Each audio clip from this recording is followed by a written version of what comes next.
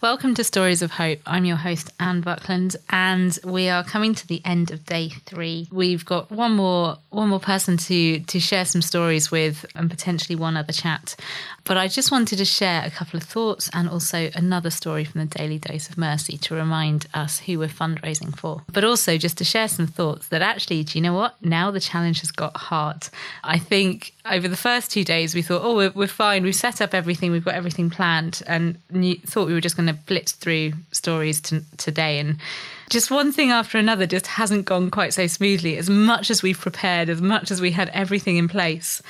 And it's got to the point of the challenge where I'm really tired, and it's definitely I'm kind of thinking, is this really worth it? Are people listening? Is this going to help people? I think it will, but I don't know.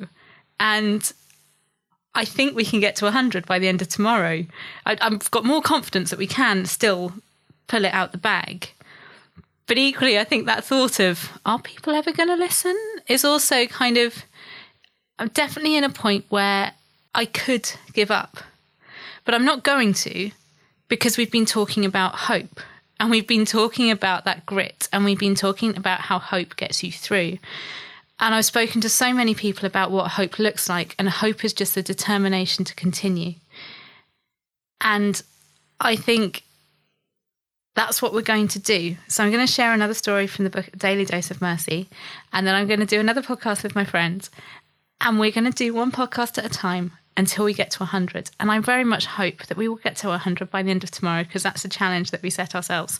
And I hope what we provide is a repository of stories that lots of people can really, really take courage in, take hope in, and just find strength in as the days and weeks go on.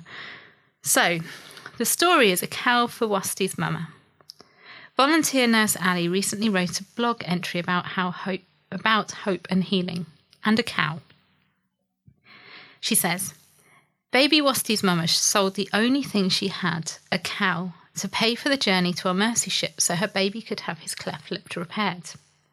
Mercy Ships talks a lot about bringing hope and healing. This time it was hope, healing, and a new cow. When they left the ship, Wasti's mama had a little pouch tied around her neck.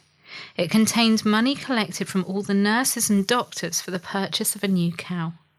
Now she would have a way to provide for her children. And I just think that's amazing. That I was wondering what to say in this little thought piece podcast before recording, and I just read that story, and it just puts it into context. And you know what? There are people selling everything they have so that they have a chance of getting physical healing from one of the doctors from Mercy Ships, whether that's through the ship or whether that's through one of the partnerships that Mercy Ships currently work with. And it puts this day that has been hard into context. And yes, it's been challenging, but you know what? Joel and I can do this, and we will do it, because I do believe it's going to provide a bank of stories that will help people. But I think it's also fair to be vulnerable, and it's fair to let you in on the journey that actually even to do this challenge is taking an inordinate amount of hope. So I'll leave it there, and thank you for listening.